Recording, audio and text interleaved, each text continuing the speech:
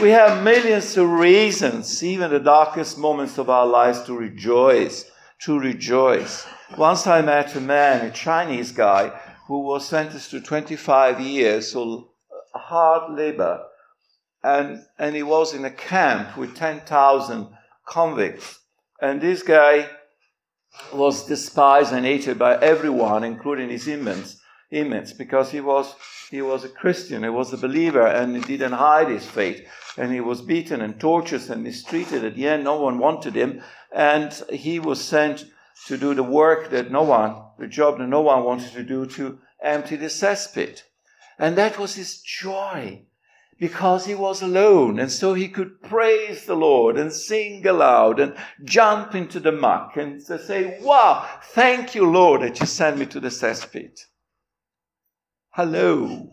Thank you, Lord, that you sent me into the darkest moment of my life. Thank you, Lord, that you do not answer my prayers, because if you do not answer my prayers, you encourage me to pray more and to seek you and search you and look for you and knock at the door and shake heaven and become irrespectful and lose all my constraints and shout at you and shake heaven. Isn't that great where we can do that? Isn't that the sort of God we have, that he gave us this amazing joy? I was grieving a few days ago when I do not have a mobile telephone, and I don't know how to use it. Catherine has one, and we got a message, "We're sorry for you." And when we heard what happened, we were grieving. I was driving the car and crying, because that Lord, what a loss. But at the same time, says that's an opportunity so you can pour your love upon us and show us your mercy and compassion and kindness. And it's opportunity for the church to show how much we love our brothers and sisters. Suffer with those who suffer. Rejoice with those who rejoice. Be happy with those who are happy. Be content with those who are content. And cry with those who are crying and grieving. Let's invest ourselves so much in one another. Make the others, the person in front of us, part of us. This couple are part of our families. None of us will be the same without them. This church will not be the same without them. So what the grief that they went through is our grief. But the hope that God gave them is our hope. The comfort that God gave them is our comfort. We are not alone. We are one body. The reading for today is the beginning of the Gospel of John. And this is more than a reading.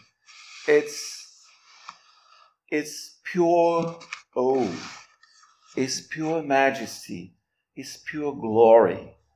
The Sistine Chapel is nothing as compared to what John paints in these few words. Handel's Messiah is nothing. And the music and the choirs that is sung in all these passages, the beauty of this planet is nothing. The majesty, the silence of the desert is nothing as compared to the majesty, the silence, the beauty of this passage, but also the noise of waterfalls, the roaring of the ocean. It's all here, the howling of the wind, the unfathomable greatness of the entire universe. He's all put in there. The Word of God the whole Word of God is much more than that. We have not even started scratching the surface, but here in this passage, I believe that the Holy Spirit makes the greatest investment in the entire world. It's there that everything is there. The beginning and the end, the conclusion, the plan and purposes of God. And then we have the revelations, the full revelations of who God is, what the heart of God is. I would like to read it. You can stay seated, because maybe you faint while we are reading this, because it's so powerful. It's so powerful that people cannot stand in the presence of God. Sometimes we can't. It's too much for us. It's too much for us. But we understand our limitations, because every word that we use with regard to God is almost an offense to God. We say God is great. We sang it. God is great, but God is greater than his greatness. When we say God is holy, that's just an offense. It's not enough to say God is holy, because God is holier than his holiness. He's more eternal than eternity. He invented eternity. By the way, he invented eternity as a gift to us. God didn't invent eternity for himself, because eternity is contained in him. He doesn't need eternity to be contained in anything. Eternity is in him. He invented eternity for us because he will take an eternity for us to become like him. You know, the purpose of God of making us is that we are becoming partakers of the divine nature. Read 2 Peter 1. That is the aim of everything, the purpose of everything. How long it will take to become like God? Not God. We'll never become God. We're human beings and we will always be human beings. How long will it take to be partakers of his nature, to become like him? It will take an eternity. And so God invented eternity for our sake. We are in eternity. God is not in eternity. Eternity is in him. Eternity is in him. The infinite is in God. We are in the infinite. This planet is in the infinite. And we live in this planet. We are in the infinite. God is not in the infinite. The infinite is in God. It's contained in him. And so the greatness of God, and even the word, and we read his words, and I believe John was aware while he was writing that under the influence of the Holy Spirit, that the words that he was using, they were too little, not big enough for what he felt, what he sensed, what he was in his heart. It's too little. When we pray, our prayers are too little, are not enough.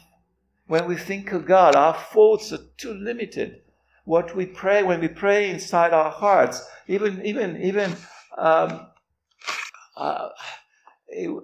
Hannah's, the mother of Samuel's prayer, which the rabbi said is the greatest prayer ever, because she prayed with her lips, so she expressed it in the natural, but the prayer was contained in her heart.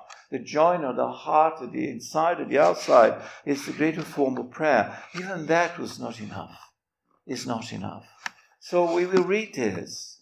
But as we read it, maybe we close our eyes and try to use the imagination that God has given us. And God has given us a mind and imagination, because there we have a little bit of freedom. We are not constrained by words. We're not constrained by our imagining. We're not constrained by our senses. And it is in the imagination that God has given us, in his mind that has to be renewed in the likeness of the mind of Christ. When he says, be renewed in the spirit of your mind. You know, the mind has a spirit. Remember that in Romans 12 and in Ephesians, be renewed in the spirit of your mind. You know, there is a natural and a spiritual dimension in our mind. And in that dimension, spiritual dimension of our mind, we can be lost.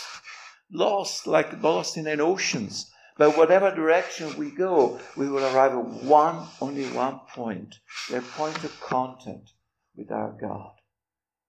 The point of contact in which the finite and the infinite join together. Where we limited, we touch the unlimited, and the unlimited touches us. Where we sinners, redeemed sinner in need of redemption every day, we touch the source of our redemption. And it is in the spirit of our mind when we are lost there. Get lost in the spirit of your mind, and you will find, because he looks for the lost. He looks for those who are searching. When Jesus said, search and you will find, knock and you will receive. We think about a physical imagery of the friend going at midnight, knocking at the door, give me a piece of bread, I have a friend, or the widow asking the judge, the unjust judge. We have all this imagery that Jesus gave us, but it's much more than that. And it's where we find. It's in the deepest part of our hearts and minds, in the spiritual nature of man, that we meet together with God, with pure spirit. So let me read it to you. I read it from the New International Version. Some say it's New Indispensable Version. and because this is the version used in this church. But not because I want to show you how clever I am, but I got my Greek here because there is so much more in what John wrote, and we will see together that is much more meaningful, and translations are always come a little bit short on what the reality is. But let's listen to this. Let us listen with our hearts. In the beginning was the Word, and the Word was with God, and the Word was God. He was with God in the beginning. Through him all things were made. Without him nothing was made that has been made. In him was life, and that life was the light of man. The light shines in the darkness, but the darkness has not understood it. There came a man who was sent from God. His name was John. He came as a witness to testify concerning that light, so that through him all men might believe. He himself was not the light. He came only as a witness to the light. The true light that gives light to every man was coming into the world. He was in the world, and through the world was made through him. The world did not recognize him. He came to that which was his own, but his own did not receive him. Yet to all who receive him, to those who believe in his name, he gave the right to become children of God. Children born not of natural descent, nor of human decision or a husband's will, but born of God. The Word became flesh and made his dwelling among us. We have seen his glory, the glory of the one and only who came from the Father, full of grace and truth. John testifies concerning him. He cries out, saying, "This was he of whom I said, he who comes after me has surpassed me because he was before me." From the fullness of his grace, we all have received one blessing after another. For the law was given through Moses. Grace and truth came through Jesus Christ. No one has ever seen God, but God, the one and only, who is at the Father's side, has made him known. And amen is appropriate to these words. And amen, you know what amen means. It means I believe. This is what it means. Amen. It's believe. The first Christians were called by the Jews Aminim, the believers. There was who believed in that guy that they didn't want to name because it was too much for them.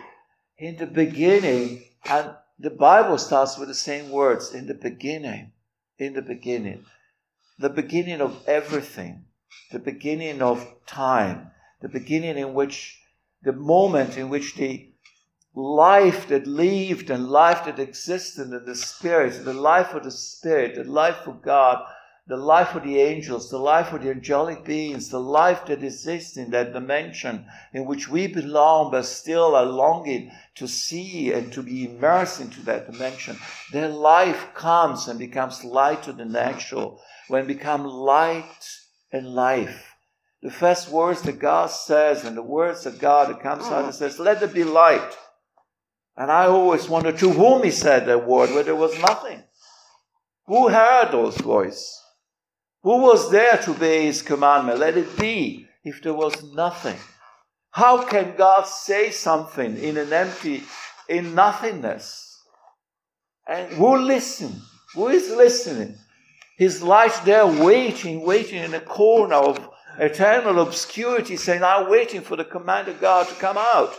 He said that light was in God. The light is in God. The light that in 2 Timothy says is unapproachable light. The light that we can't get so close. It's too much, that light. That glory that Moses wanted to see, and God said, you can't see this glory.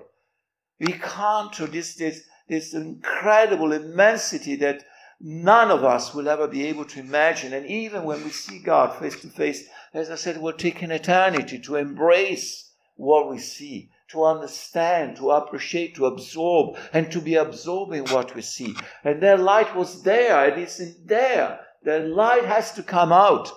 And that light comes from God. The light didn't exist outside God. The light comes from God. The light is in Him. There's a light where there's no darkness. In God there's no shade. There's no grayness. There is no confusion. There is nothing. There is a pure light.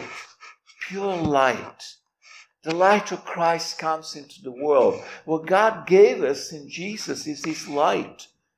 Then Jesus Himself says, I am. Do you remember in John 8:11 He says, I am the light. I am the light. I am the light of the world. He's not just a man. He's not the Word of God made man. He's not the Word of God made flesh. He's the light of God that becomes flesh. He's the life of God that becomes flesh. He's the love of God that becomes flesh. He's all the essence of God. He's God who comes to us fully. And that light comes from God. And when God says, let there be light, the light came out of Him into existence, into this new dimension of the natural that God wanted. And there's no separation. We still have this Greek mind that separates that the spiritual is good, the natural is bad. Actually, the natural is as good as the spiritual. When God created everything and He said, it's good. He looks at the light and says, good. He looks at the stars and the planets. It's good. He looks at His planet and the plants and the animals, the lions and the cats and the frogs and the flies and the snakes and the elephants and the sharks and Nick. And they said, it's good. It's good. It's good. Everything is good. Everything is good. And so that goodness that God wanted to be joined together, and the last one of creation, which is this man created in the image of God, that image that is still there, that image that existed in the spiritual. Because God hasn't got a body, God hasn't got arms and legs and noses and eyes as we have. He's a pure spirit. Remember Job?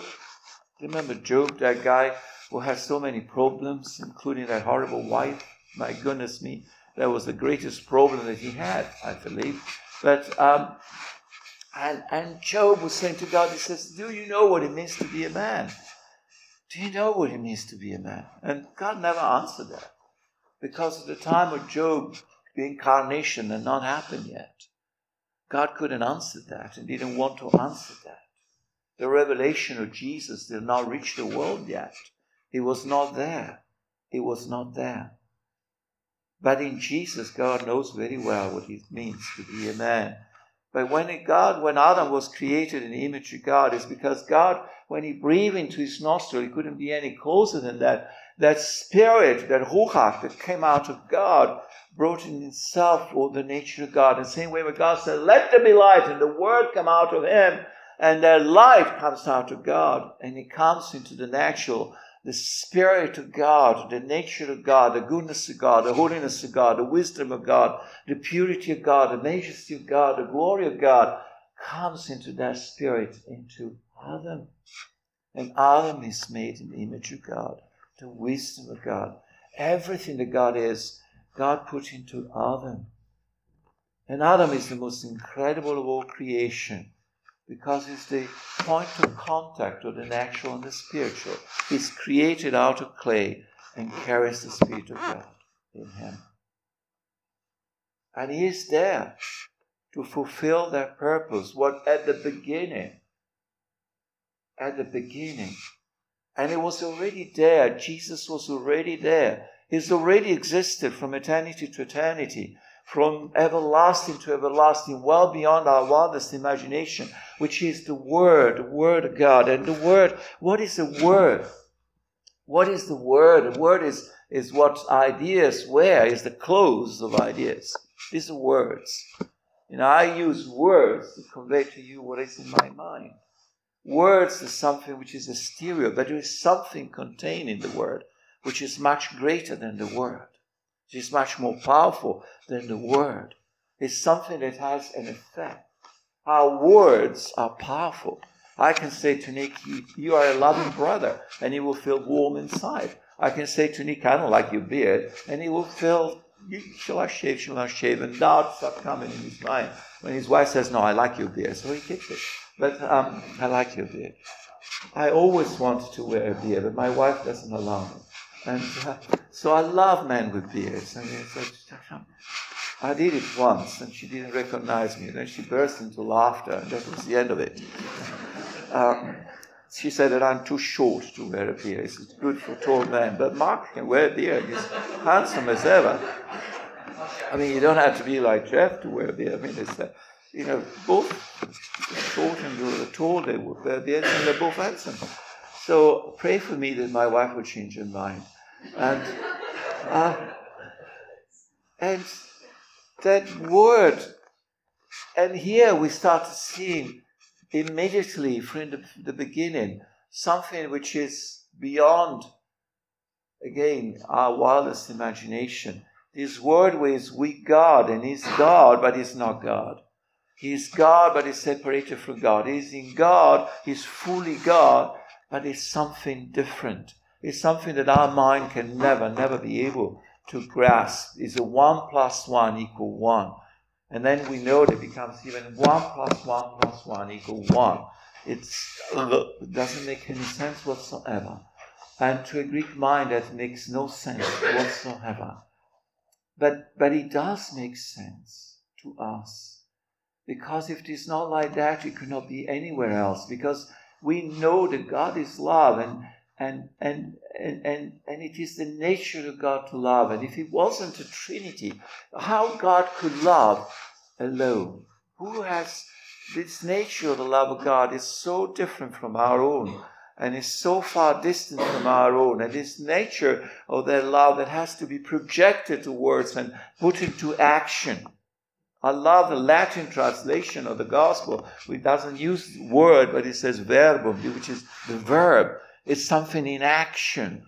The logos that is here, which is an echo of Greek philosophy. And the logos was something like in between God and man for the Greek mind, but it's another story. But it was there to be the way of communicating between God and man. So they had some glimpse, because even the pagans, even the worship of idols, even those who get lost and go so far away from God, they still had their sparkle that was there from the beginning. Their mind is so obscure, and the soul is so heavy with sin and with the darkness that penetrates into their being, that they cannot go back to what was originally planted into them.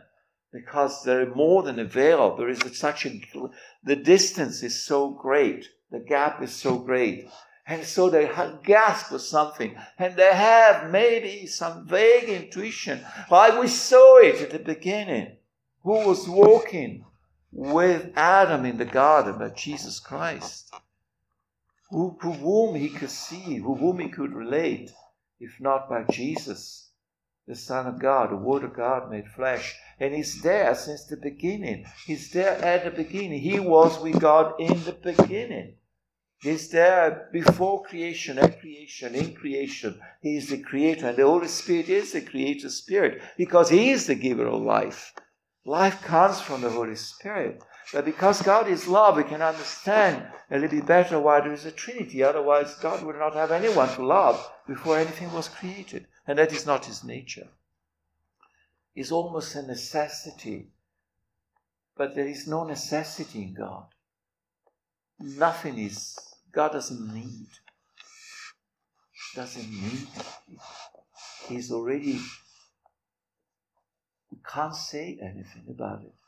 but that word was there. And that word is a verb, it's something in action, because God so loved the world that he gave his word made flesh.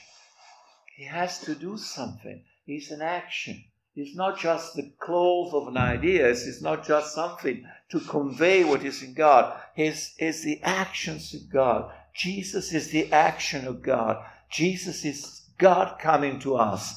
God taking the initiative towards us, as he took the initiative to create us, to invent us, to make us, to shape us, to give us life, to put his spirit into us, to shape us in a body, this beautiful, beautiful, beautiful body that he gave us. And he takes this constant initiative towards us. Every split second of our existence,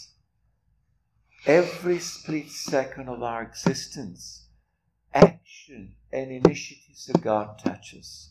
He is never away from us. We are never away from his mind. We are never away from the touch of his finger. He's constantly searching. And even when we deviate and we go to the right, to the left, we fail and we fail again and again and again. As I grow older and older, more and more I think of all the opportunities that I missed, and regrets come in.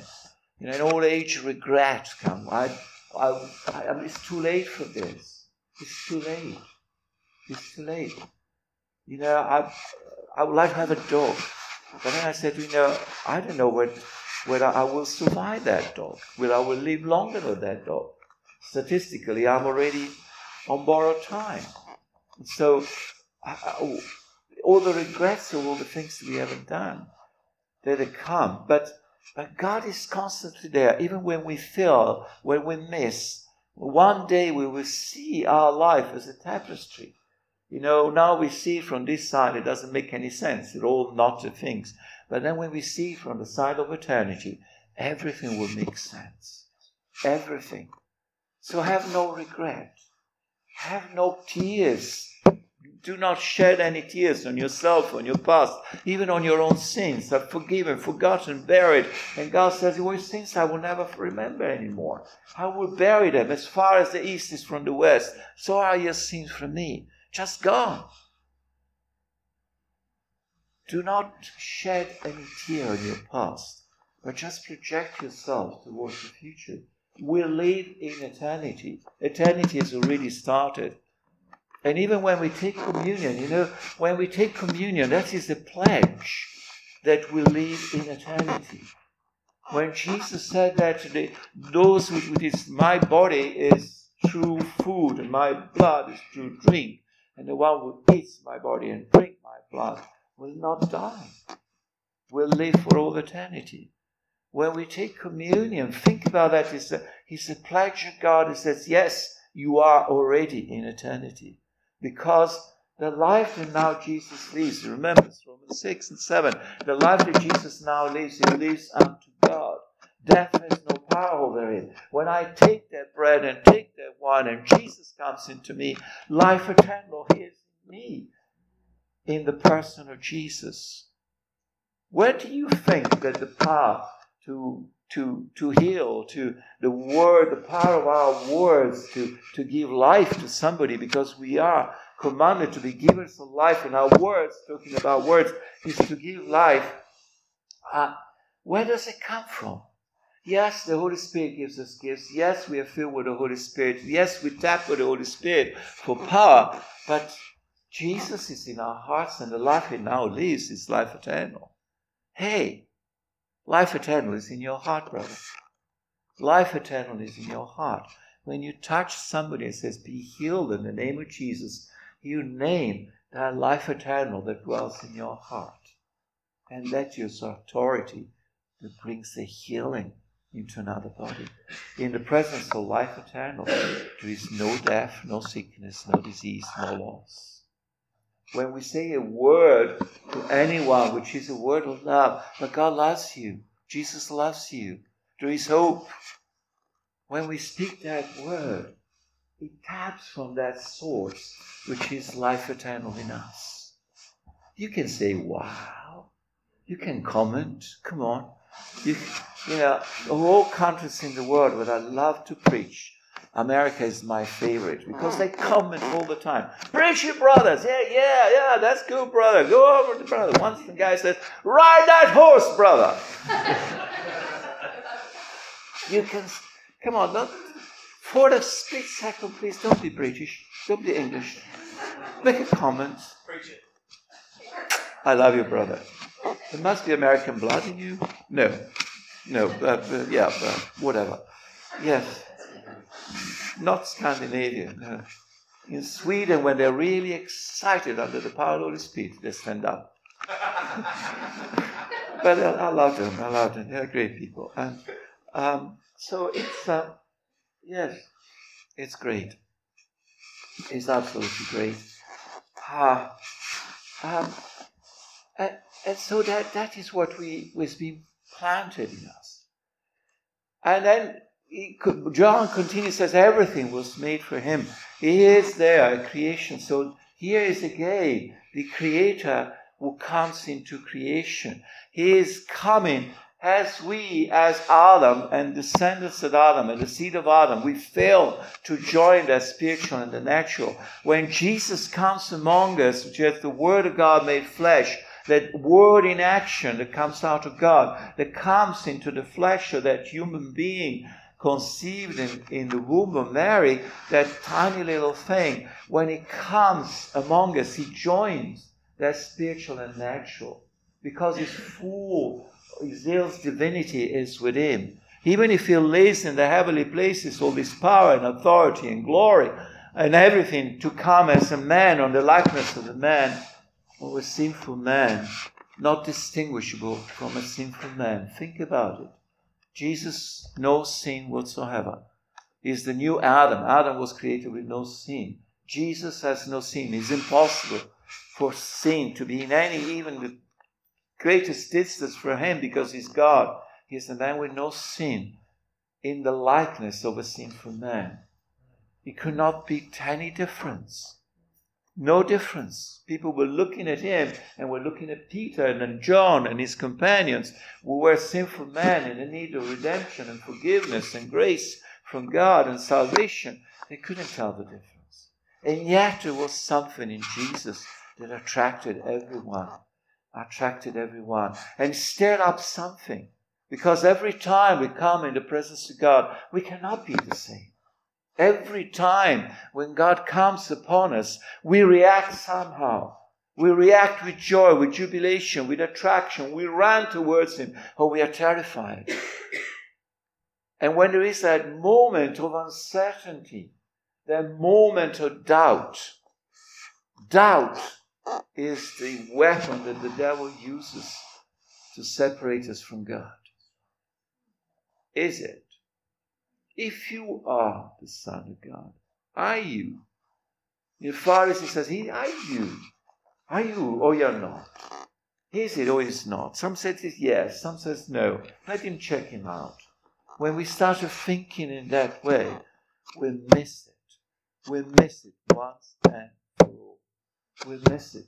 Some of the Pharisees will invite Jesus at dinner in his house, and he has the Word of God made flesh, the Messiah, the Savior of the world, the infinite, almighty, eternal, whatever one use to God, which comes short of the greatness of God, sitting at his table, in his house, eating his dinner, and he doubts. If this man were a prophet, he would have known what sort of woman is touching his feet. Who is he who forgives sins? And he misses it. Every time we doubt, every time we say, is it or is it not? Is it or it is not? Is that the reality or is it not? You know, a man of God that I knew many years ago shared a vision that he had, an open vision, and he was driving his car somewhere, and at a certain point he saw this enormous, huge, big cloud coming and forming in the sky, and he stopped the car because he said, this is going to be a mighty storm, and he was surprised that the traffic was kept going and no one was stopping. And he said, what is happening now? And he didn't know what to do, because he said, I need to stop the traffic. It's going to be such an incredible downpour. It can be a whirlwind or something in a tornado, and it can be a disaster. So people had to find shelter to keep driving towards these black things that are coming up. And then it started raining, and what he saw, and he realized that it was a vision. It was not rain, but it was honey coming out of this cloud. And he watched the reaction of people in a vision, because it was not real or whatever, but it was an open vision. And he saw people reacting, and then people were saying, "What is this stuff coming out?" And then some people opened an umbrella, some people were trying to find shelter, and then some people were taking a little bit and looking at it. What is this? But then some people started tasting it, and it's good, and taking a little more, and a handful. And then some people were showering and covered with honey and sticky and sweet and all this stuff. And I said, "Lord, what is this?" I said, "It's my grace that I constantly pour on everything." You know, Jesus says, "Your Father in heaven makes rain fall on the righteous and unrighteous." The grace of God, he said, all sorts of forms of grace. You know, Jeff can give you a theological description of grace here, and what are various forms of grace: operating grace, eternal grace, or whatever, special grace and personal grace, and whatever grace here is, what the favor of God, and God totally committed utterly to us, and we can receive it and not receive it. It's up to us. It's there that is pour upon us. And here John, a little bit later, he says that, he came to that which is to his own. And it's interesting because in the Greek, the first word that is used is a neutral, a collective neutral, which means the entire possession, everything that he possessed. He came to all that is already his because he made it. He came into humanity as God's possession. He wants it for himself. It's mine, he says God. I made it. It's mine. It's my children. And he wants it. And then when he continues, but his own, and then it's used the masculine plural, and it means human, starts specific. And then he restricts those who reject him, and maybe John had in mind the people of Israel at the time of Jesus who didn't understand him, some of them, and rejected him. You'll receive it. But then he says, to all who receive him, to all those who believe in his name, receiving this gift from Jesus and recognizing Jesus, and we recognize him with our own hearts, not with our own minds. The disciples on the way to Emmaus said, were not our hearts burning? Were not our hearts burning inside us? When we approach God with that sense of awe, and our hearts start burning inside, and we are attracted. And those who receive him, those who believe in his name. And here why does it say believe in his name? Why not believe in his person, believe in him, believe in who he is? Because the name identifies him, identifies who he is. When we say Jesus, we have all in that name. Yeshua means God saves. God is the Savior, the salvation that is given to us. And salvation is much more than being taken out of the kingdom of darkness into the kingdom of light. It's everything. It's resurrection. It's life eternal. When we celebrate Christmas, we use that word Emmanuel. When God prophesied, doesn't need a million words. We have to prophesy, using millions of words. Do you like the prophetic? I love the prophetic. I think that God has given prophetic weird gifts, and I don't use them as much as I see used. But you can hear these prophetic words that go on forever and ever. If you go to any Christian channels and YouTube and so on, amazing prophecies. Thus says the Lord thy God. Really? And the best I ever had. You want to hear it? A good prophetic words. The most amazing prophetic words. Actually, I heard a few. One was a guy who stood up. I was speaking at a conference. He stood up. He really didn't like me at all. And he said, thus says the Lord, I'm not here. That's a good word. And another one says, as I said to Noah when I spoke through the burning bush, and everyone was looking in his Bible, said there's something wrong in my Bible. I had to take it back to the bookseller. And then this woman stood up again and says, "Thus says the Lord, my children, I made a mistake. He was not Noah. He was Abraham." The best I ever had was this guy who stood up. He was a big guy with a deep voice who says, "And thus says the Lord, there's going to be disasters and fires and floods and earthquakes and riots and wars and famines and pestilence. And thus says the Lord, good luck, my people." I see you don't laugh. You're still very British. You belong to the kingdom of God. Your citizenship is in heaven. So those who believe in his name, that Emmanuel, God with us, it means everything. This word Emmanuel appears only 3 times in the entire Bible, but it means everything. God with us, it means that the commitment to God, the total dedication of God, the total projection of God towards ourselves, and he projects himself towards us in this person of Jesus, in this name that is given there to become a reality in front of our own eyes, and the reality that touches our ears, the realities that penetrate our hearts, the reality of who Jesus is that is given to us, and in that reality that we accept and take and becomes our own, we believe in his name, and that Emmanuel, God with us, this total dedication, God at creation, God that intervenes, God who speaks to Abraham, God in the burning bush, God at the Sinai, and God in the person of Jesus, and God the Holy Spirit falling at Pentecost and daily falling and filling our hearts. God, Jesus, will come back on the last day when he takes his righteous place as king of this planet. The second coming, and then the day of the resurrection, and the fulfillment of Revelation 21, the dwelling of God is among men. All of those, and here it says he gave them the right, and that word "right" is actually an extremely weak word, because the original Greek word means more than right. It's the right of somebody who has the power to do something. Somebody who is the king, who is the dictator, is the one that has no limit.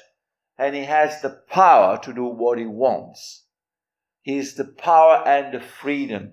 In coming to us, God gives us the power and the freedom to accept. And it's a decision that is required from us. It's not something that is there and we are compelled. It's something that we have and is given to us. It's given that possibility with no limitation whatsoever to accept, to take in, to receive. Jesus, and by receiving him, become children, to enter into their relationship. Because God is a relational God, and he doesn't want anything else but that relationship with us. Are you bored? Are you still awake? If you fall asleep, I will not be offended, because it's biblical. You know that. You remember Joel. Your old man shall dream dreams. And how can you dream a prophetic dream without falling asleep? But I'm a wild charismatic who wants to snore in tongues. And Nick will try to teach you how to do that. It's very good. And this new birth that is given in only one way. In only one way, through Jesus. And it is in Jesus that everything that God is, everything that God wants to give us, their life and their light has been all put into Jesus, in that person. God didn't give us a notion, he didn't give us a theology, he didn't give us a philosophy, he didn't give us an earthly kingdom, he didn't give us a liberation from slavery of Egypt, he didn't give us anything like that. He didn't give us healing or comfort or consolation or inner healing or a program or whatever, or a church. He gave us a person to whom we can relate. And in that person, everything is in there. It's fascinating. A friend of mine who wrote something very beautiful on the Gospel of John, he likes figures, and he said that the word light appears 24 times in the first 12 chapters of John, and then it disappears completely. So that light comes. The light has to come. The light is the first thing is created so that we can see, we can perceive. The light that shines in us. You know, that light, it's in us. It's the most incredible things that God says, you know, the light. Jesus is the light. I'm the light of the world. And he who follows me in my footsteps will not walk in darkness. The word darkness is kotia, which means fogs, is a plural. That's the reason Scotland is called Scotland. It's the land of fogs, literally. And that's the original Greek name. And when you walk in the fog, you don't have any sense of direction. Even in night time, you can have a sense of direction. But when there's fog, you are totally lost. You don't know where to go because you don't know where the light comes from. You have no point of reference. But following his footsteps. When we were younger, Kat and I, we used to do a lot of mountaineering, and sometimes we even climb mountains with the ropes and everything. And that's before most of you were born, a long time ago. And the most dangerous things was fog. When the clouds were coming, when you are 3,000 meters above sea level, clouds come. And when you are in a cloud, you have no sense of direction. You don't know where to go. And I remember there were sometimes the climbing paths were marked with red signs that you could see. So you follow the red signs, so you're safe, you're on a safe path. And Jesus has footprints, and the footprints of Jesus. If you follows me in my footprints, you follow me step by step. So I put my foot where Jesus put his foot. I become an imitator of Christ. I do exactly what he did. That's my safe way. I say what he says. I express myself as Jesus would express myself. I relate to my brothers and sisters, to my neighbor, to the one next to me, to my family, to my husband, to my wife, to my children, to my church, in the way that Jesus would do it. Imagine Jesus here, what he would do. When there was a time the teenager said, his bracelet said, what with the letters, what would Jesus do? That was brilliant. It was not a fad. It was a wonderful, wonderful proclamation of an incredible, truth. Thank you, my brother. Even the microphone's even the microphone gets excited. You don't, but the microphone does get excited. And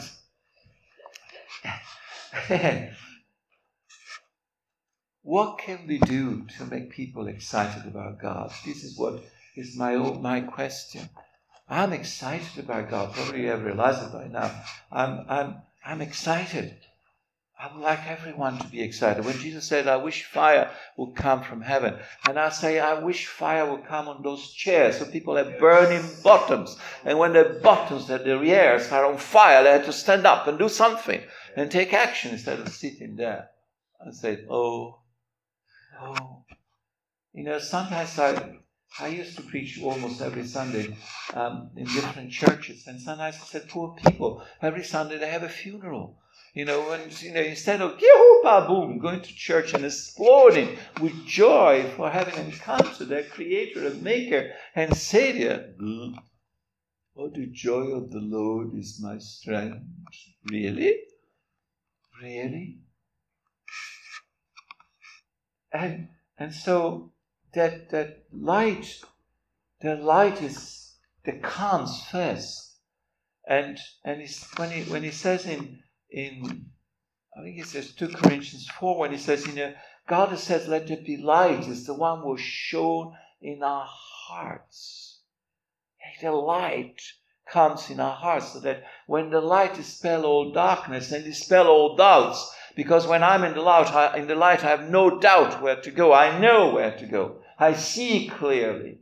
My eyes are open. I perceive the reality which is around me. And I see. When I see and that light shines in our hearts, he's the one who created light. It makes so that we can reflect the glory of God on the face of Christ. What can we say? So that light comes. And then John talks about life, because God is the giver of life, but the life that we live is the life of the Spirit. It's not just our physical life. It's not just The life that your dog and your cat and your canary in a cage lives is not this life that is fading away as we get older and so on, but we will pick it up because life eternal is already in us. But it's, yes, I'm a man. I will be a man for all eternity, and I thank God that made me a man. I enjoy being a man, and I'm looking at the resurrection day when my body will be redeemed completely, yoo-hoo, and the seed of death will be taken out of my body, and I live forever. Amen. Yeah. Ooh. I love that. Isn't that great? And you can eat all the cakes you want, you don't get fat. Well, that's heaven. That's the reality of heaven. That is when, whoo, yeah. And the freedom of the children of God.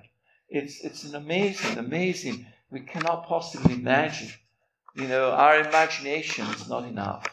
It's not enough. And that life that it comes to regenerate us now and to shake us now into something brand new, that life appears 39 times in the first 12 chapters, but then starts fading away, and only 7 times in the rest of the gospel.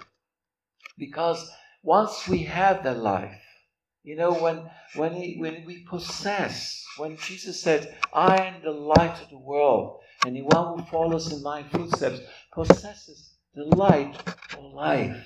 When the light penetrates in us and there's no more darkness in us, and it's not the absence of sins. Brothers, his sins is finished for us. Do you remember 1 John 3:9, the one who was born of God cannot sin anymore because the seed of God dwells in him. That seed of God is in him, this new nature that has rejected sin. Yes, sin is our body. Yes, it's true. The flesh is sinful. That's the reason why slim people are so holy. But it's hope for us, oversized, will come. But sin is in our flesh, but we don't sin anymore. But it's not the absence of sin. It's not the absence. It's much more. It's that communion with our God. It's that unity that brings us to a new dimension. When we still live on this planet and we do our mundane and prosaic chores and everything and wash the dishes, scratch our heads and brush our teeth and go to the loo and whatever we have to do every day, the down-to-earth reality of our existence, and pay the bills and look at the bank account and pull your hair, all these sort of things that we have to do and we do, that becomes a nothingness, becomes an accidental, becomes the outside, when inside there is fullness of life. And when I live a life which is worth living. But when I'm filled with that life, I become a giver of life. The same way a man and a woman in marriage, they give life to a new creation, and we know it's going to be. We have that power to give life. We have power to give life to these words of life that come out of us. By living the life of Christ, we become givers of life. We are not givers of ideas, of doctrines, or religions. We are givers of life by the way we live. When there is that fullness of life in us, after the life penetrating us, we possess it. Jesus says we possess it. We possess the light of life. And we live it. We live it to the fullness. And then the word love appears only 12 times in the first 12 chapters. And you know how many times? 49 times in the remaining of the Gospel of John. 49 times. Because when we start living that life to the fullness that has been given to us, then love becomes everything. It's not only the way we live, we think, we express ourselves, we relate to one another. We become love. God is love. We become partakers of His nature. And we are so, everything becomes love. And so everything that is self-centered, simply stops to exist. Stop to exist. Is no longer there. And we bring that love with us. And not only by hugging and manifesting and kissing and I love you, I love you, I love you, and so on, but that love in action. The love that makes me totally, utterly, completely attracted to the person who is in front of me.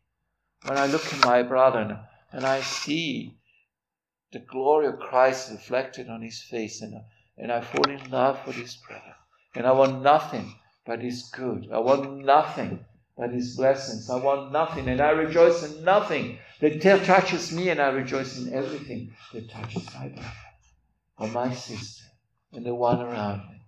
When the joy of my church becomes greater than the joy I can receive. And so when I'm in that church, those who love, have you ever noticed that those who really love are the quietest person in the world? They don't have to say much. They do not have to show much. Because love doesn't need words. Love doesn't need words. Love is manifested in action. God so loved the world that he gave. And even actions can be motivated by love for self. I feel good, I give a $5 to the beggar, I feel good, I've done good. But it's not that. It's that love that God is.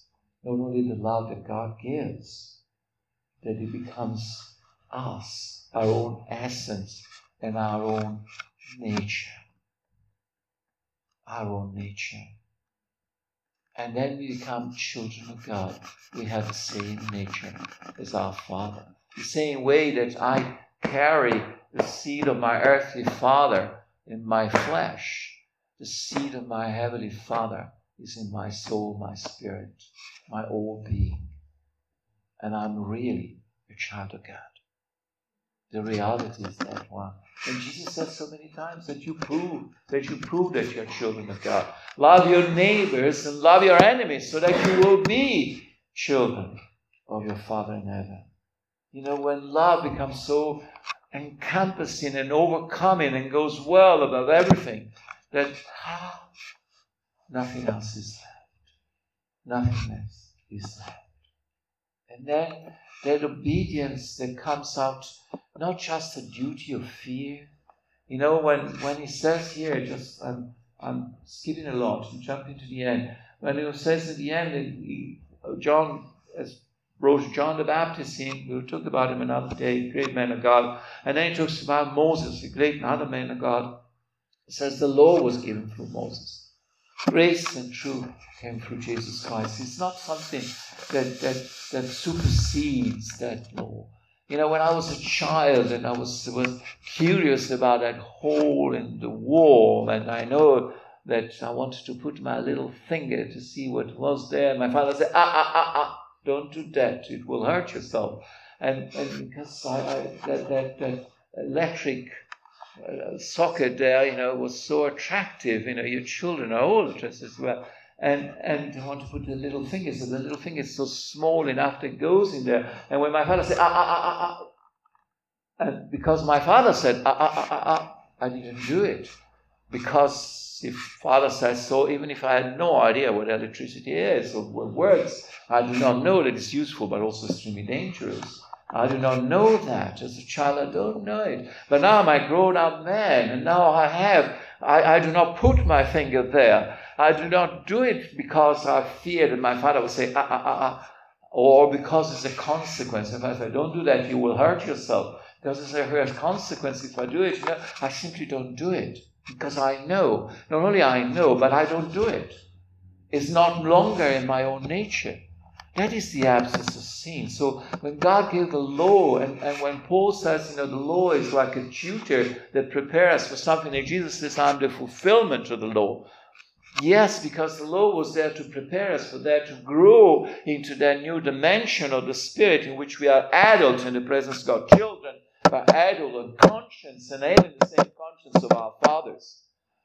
When talking about love, and Paul says, in 1 Corinthians 13, when I was a child, I was thinking as a child, and having a thought of a child, and so, but I'm now a grown-up man. And as a grown, we are adults in the kingdom of God. Children, children. Not, you are a child of your parents, but you're an adult. and you know you have the same mind. Your father and mother do not have to tell you, don't put your finger in the socket. You don't. That is holiness. It's much more than the absence of sin because of fear, or what God says, or the commandments of God, observance of the commandment, or fear of the consequences. But it's part of our own nature. Is what I am. I don't sin anymore. And I become like my Father. And that is what, the law is still there, but it becomes part of me. It's not abolished. Jesus says, I do not abolish, but I fulfill. When I receive Jesus, that receiving, believing in His name and receiving Jesus, and I become a child of God, that nature that allows me not to sin, that Jesus doesn't sin at all, becomes part of me.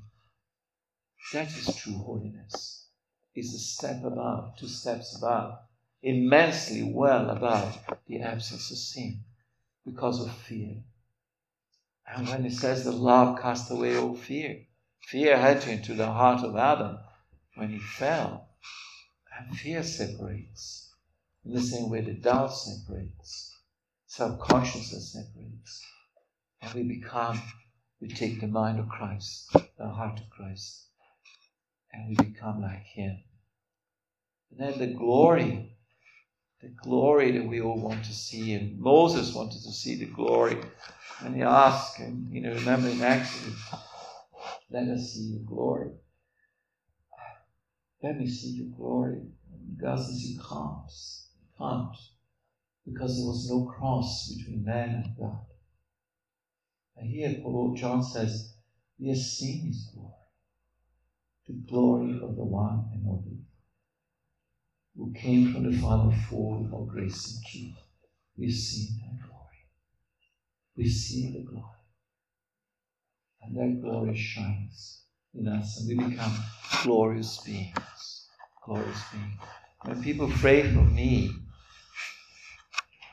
40 years ago to receive the Holy Spirit, there were mainly elderly ladies doing that. I was in a prayer group, one of these crazy charismatic prayer groups, and there were ladies. And when I look at them, their faces were changed. Literally. I mean, it was like watching a film. They all look gorgeous, beautiful. And I probably believed that I was a bit strange because I was staring at them like that. And it went on for 10, 15 minutes. And I couldn't believe my eyes. And I started thinking, God is real. Because this is so supernatural. And I thought, maybe I'm filled with the love of God. I'm filled with Jesus. But actually, that was the glory of God. They were reflecting the glory. I saw the glory. When I was filled with the Holy Spirit, deep calls from deep. It's the Spirit in me that allows me to see what the Spirit is, the glory. And we, with an unveiled face, we reflect the glory. We are glorious beings. You can turn to your brothers and sisters and stare at him and her and say, become speechless because you see the glory of God. This is what we are. Let me pray for you. Let me pray for you. And when we take communion, it's wonderful. I love this church because it's communion every Sunday and it's so beautifully done. Just get it together. I know some want to do it individually, want to have that secret space where we are alone with God, which is good. But this is a time of seeing the glory on each other's face and seeing the fullness of God in us, that unfathomable, infinite, that we carry with us. More than a presence, more than a Shekinah glory, the unfathomable, well beyond any words. All the words I gave you today are nothing as compared to the reality which is behind these words. They're nothing.